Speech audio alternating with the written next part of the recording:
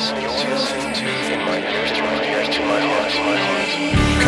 Alive with Pastor Mark Martinez.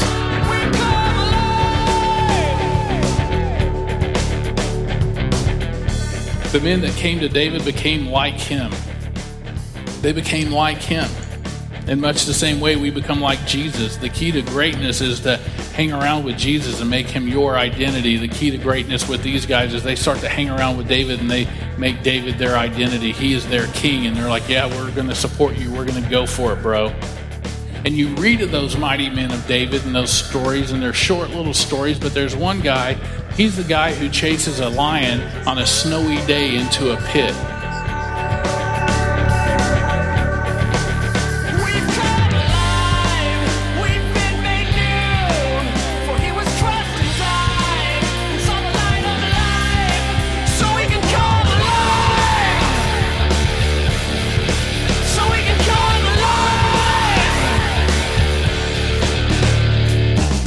It's been said, if you hang around a barbershop, you're going to eventually get your hair cut.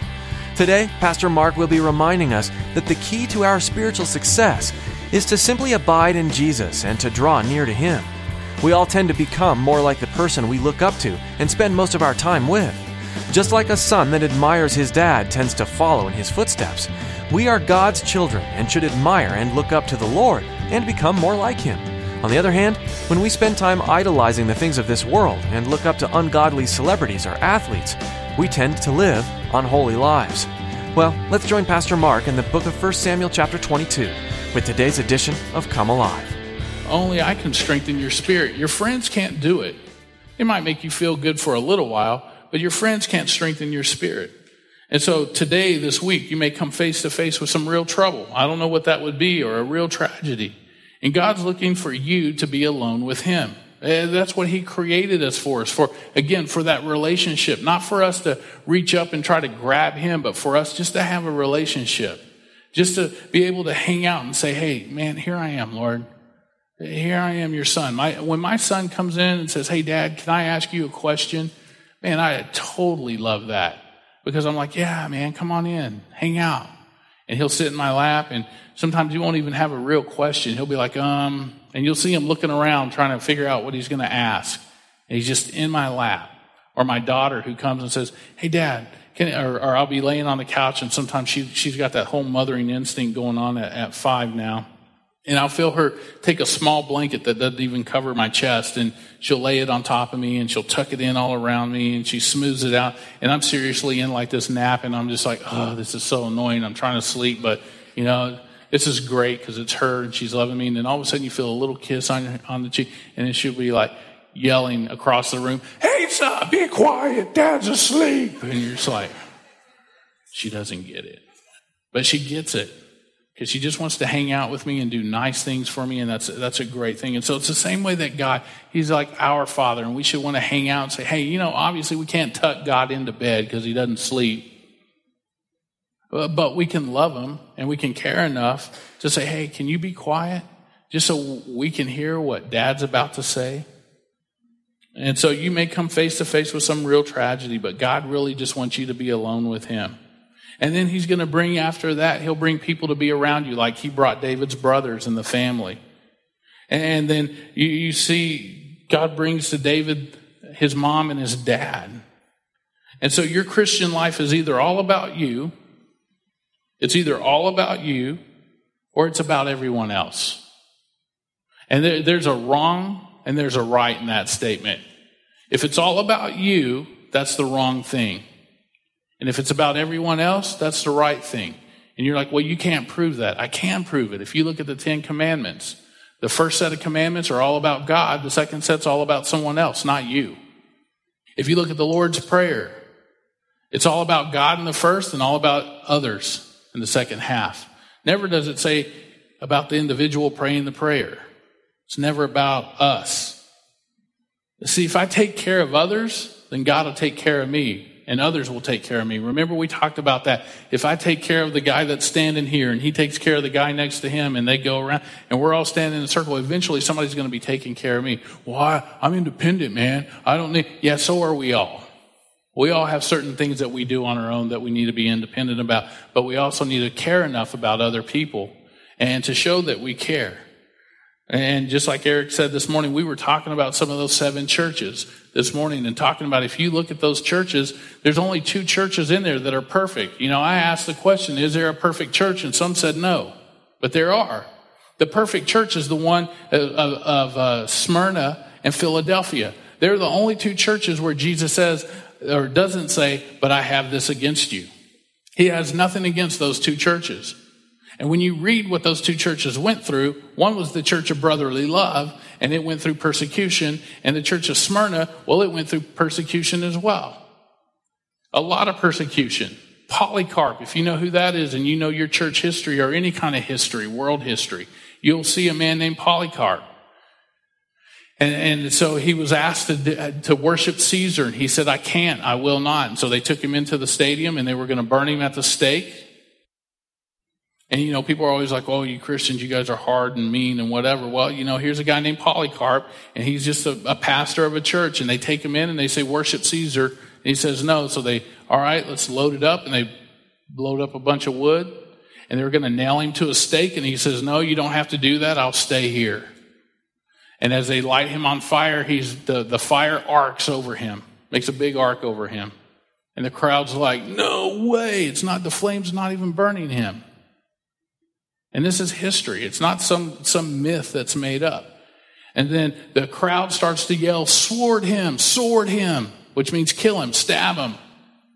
And so they stab him. Guess what happens? They pull the sword out, and the blood shoots out of him and puts the fire out. And then he just lays there dead, and they rekindle the fire and they burn him. All because of a dream that he had that his pillow caught on fire one night. And he told his friends, hey, you know what? That's going to be me in a few days. That dream came true. But they found out that more people came to the faith because of this man's death than would have came if he'd have been alive. And we think, well, that's harsh. Couldn't God do it another way? Sure he could. Sure he could. But what statement does that make if he'd have done it some other way by letting him live? It shows God's powerful. And plus, it's appointed a time for a man to die, so maybe that was his day.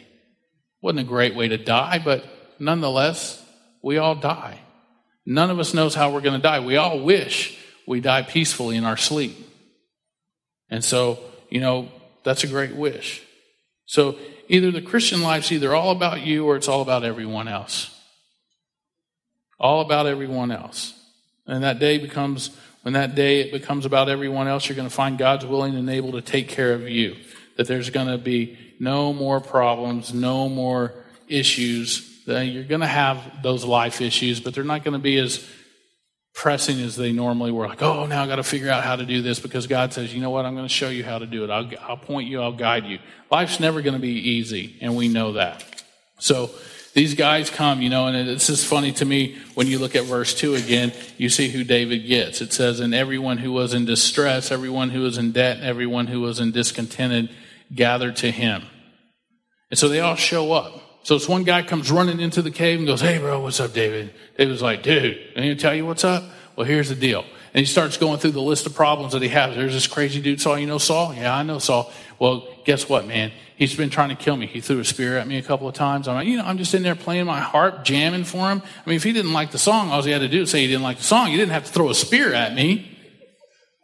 I mean, what's up with that? And the other guy's like, yeah, wow, it's crazy. He's like, what are you doing here in this cave? Well, bro, I see, David, is that your food? You got food to eat, right? Yeah.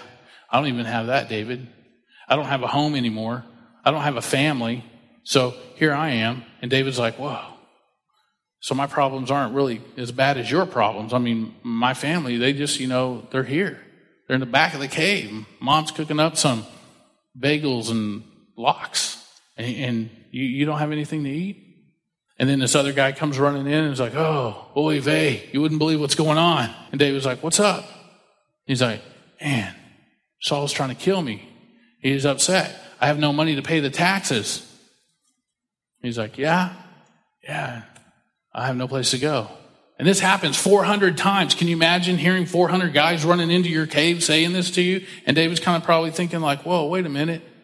See, sometimes God brings us people in our lives that have problems worse than us so we can actually step back and go, you know what? My life's really not that bad.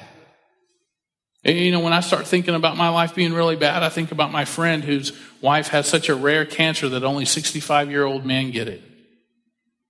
When my life really starts to seem really bad, I start to think about some of the stories that I hear when I'm on a Rachel's Vineyard retreat. And, wow, you know, I didn't have that bad. I had it bad, but not that bad. Sometimes God brings those people in our lives so we can get a real perspective of really, you know what, is it really that bad? And you might have a really bad thing going on in your life, but I can guarantee there's always someone that's had worse. So what does the Bible say about what's behind the sin and suffering of this world? Well, it tells us there's a king that has been disowned, right? You see that now the nation of Israel has a king and he has been disowned, and there's a lot of sin and suffering going on in that nation. And so the Bible tells us that same thing, and that king has been rejected by God, just like Saul. And Jesus spoke of him as the prince of this world, right? Jesus says that Satan is the prince of this world, and this world is held in his grip. And as we see Saul's grip on these verses, we can kind of see this parallel. So David's rejected as king, and he would be a type of Jesus or a picture of Jesus as we think about it. And when we're distressed, we're those people that are distressed. And those people who are distressed, who do they run to? They run to the new king. David is the new king. He's been anointed by God as the new king of Israel. And so who runs to him? The same people that run to Jesus, the distressed, the ones who are in debt, the ones who have problems, the ones who are discontented. Isn't that who Jesus says? Come to me, all you who are have heavy burdens and weary, that if you take up my yoke, it's light. Give me yours. I'll go ahead and carry your heavy stuff. I'll take care of it for you. And so all these distressed people, and because of our sin, we become distressed because we tried to do it the way of the world. We tried to live according to the prince of this world's ways. And we find out that, you know what, it doesn't work. So we gather, there's a small remnant. And we'll see later on, this small remnant becomes a mighty force of fighting men. And they have to go out and do battle. The men that came to David became like him. They became like him.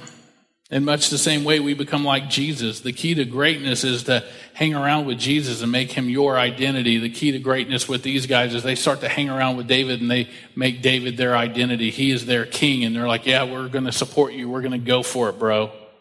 And you read of those mighty men of David and those stories, and they're short little stories, but there's one guy, he's the guy who chases a lion on a snowy day into a pit. Now my first thought is like, who does that? Who just goes out on a snowy day, sees a lion and says, I'm going to chase that thing, and then the lion tries to hide from him, jumps into a pit. Well, when you jump into a pit with a lion, it's probably going to be a lot of trouble for the guy jumping in there. And this guy comes out as the conqueror.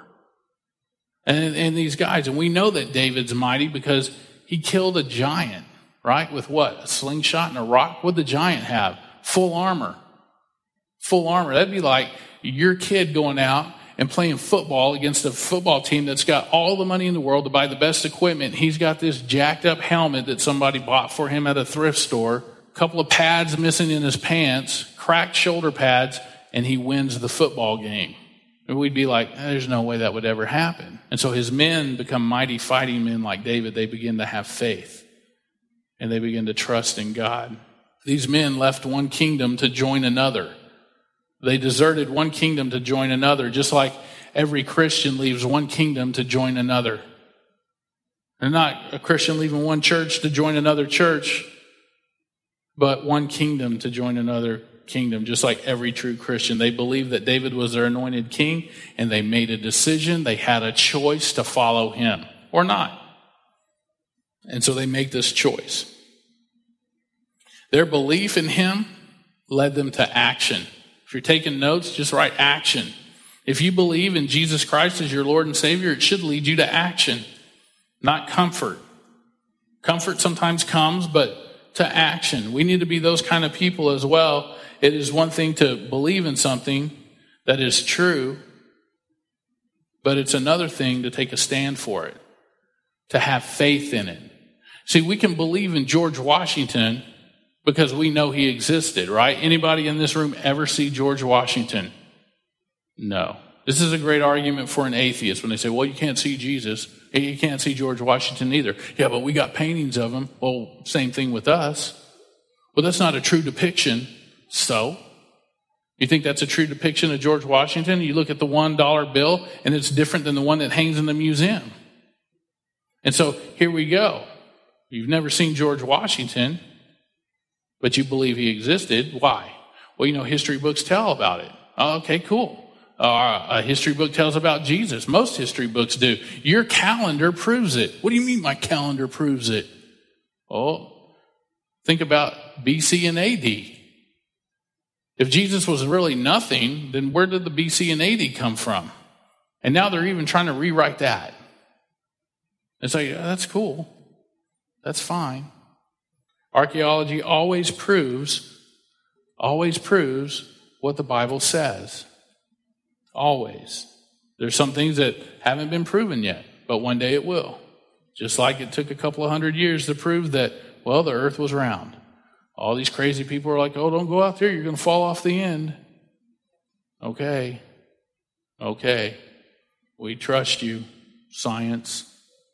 See, they're willing to give up the comforts of life to stand for this cause, no matter what the consequences, no matter who was going to make fun of them, no matter who was going to point their finger at them. I was telling somebody the other day, I was like, our persecution, our suffering right now is nothing like what the church of Smyrna had to go through, where people were impaled with stakes, dipped in tar, caught on fire so some emperor could have a party. Because you were a Christian, that's what would happen. And that was a true test if you were going to be a Christian. I mean, think about that. If that was going on today, how many of you would wear a Christian t-shirt or put your Harvest America sticker on the back of your car? You might be like, there's no way. I don't want to be burned. I got kids. I got children to take care of. But that's what happened back in those days. Those were the things that happened. See, I think too many Christians are cowards. They're chickens because of a lack of faith. And here's the deal. They think that separation, that if they don't do this and they don't do that, if they don't drink and chew or date girls that do, that's going to be okay. But it's not all about that. It's not just separation. It's not about what we don't do. It's about what we can do. And so over and over, we're told of a battle that we must fight. That's why we're told to put the full armor of God on. I mean, why would we put armor on if you're not going to battle? If there's not going to be a battle? I mean, who does that?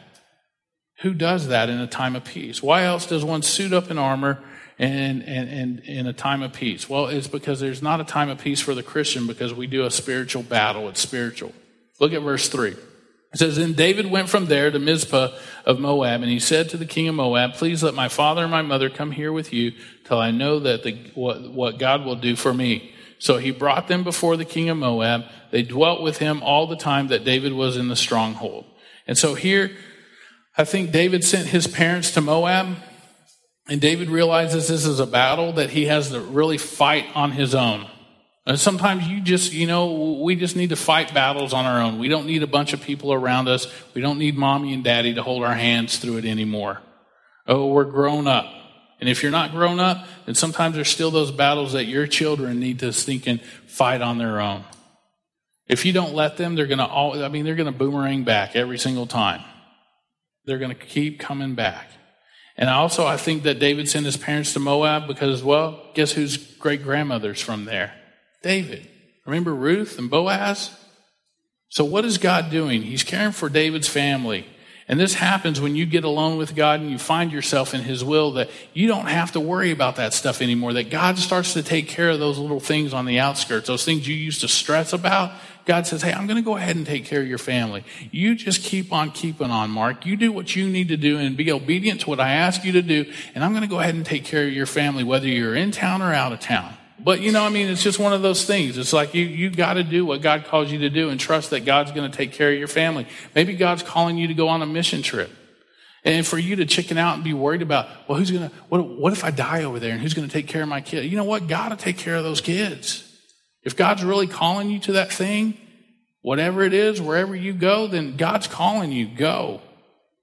So David returns and he moves his men to Masuda. He comes back from Moab, and he moves his men to this place called Masuda, which means a fortress. And he's warned by a prophet. If you look at verse 5 here, it says, "Now the prophet Gad said to David, 'Do not stay in the stronghold anymore.'" Masuda means fortress or stronghold. So it could have been a very natural place, another cave.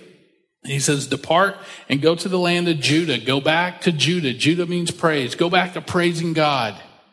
So David departed and went to the forest of Hereth. He leaves and he goes to this forest. David hears from God through a prophet. He takes his advice. Sometimes, let me ask you this. Do people give you advice and you're just all like, well, it's biblical. He used some verses, but I'm not going to do it.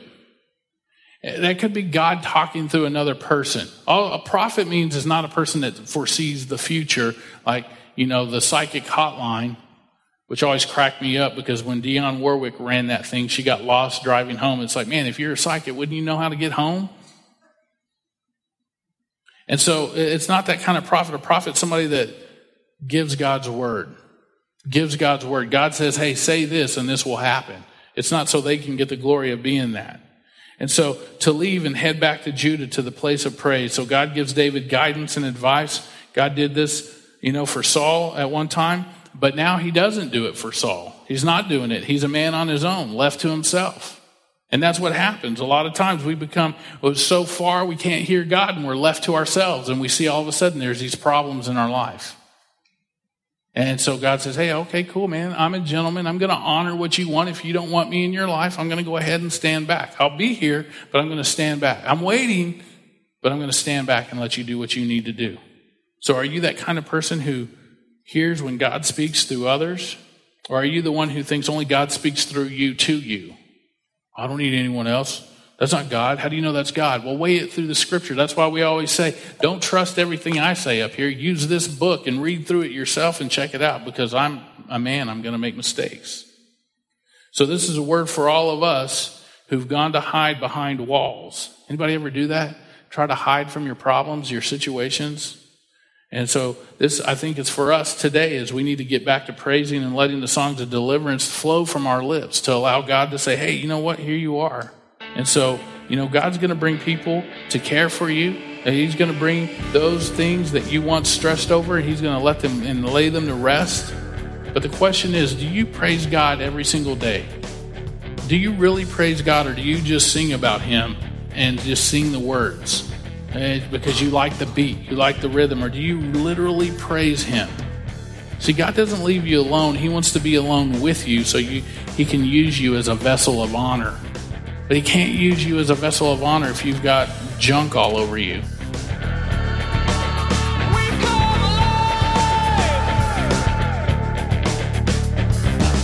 You may be familiar with David's story in the book of 1 Samuel, but did you know he was just one of many important characters from the verses of this Old Testament book?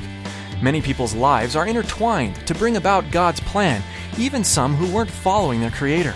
God used each person to pave the way for David to ascend the throne and ultimately to bring about salvation for the entire world through his line. Today, you may be a David in your own world. God may be calling you to huge things that will take you to potentially dangerous but ultimately wonderful places. On the other hand, you might be someone God is using to prepare the way for another or to support them in their role. This doesn't in any way diminish your importance. Wherever you are in life, you can be demonstrating God to the world. If you'd like us to pray for you as you seek God's will for your life, please give us a call. We can be reached at 281-391-5503. That number again is 281-391-5503. If you'd like to hear today's message again or listen to other editions of Come Alive, we'd like to encourage you to subscribe to our podcast. Find us on your smartphone app store or subscribe on iTunes. You'll receive up-to-date teachings as soon as we make them available. That's all we have time for today. Join us next time to continue studying through 1 Samuel, right here on Come Alive.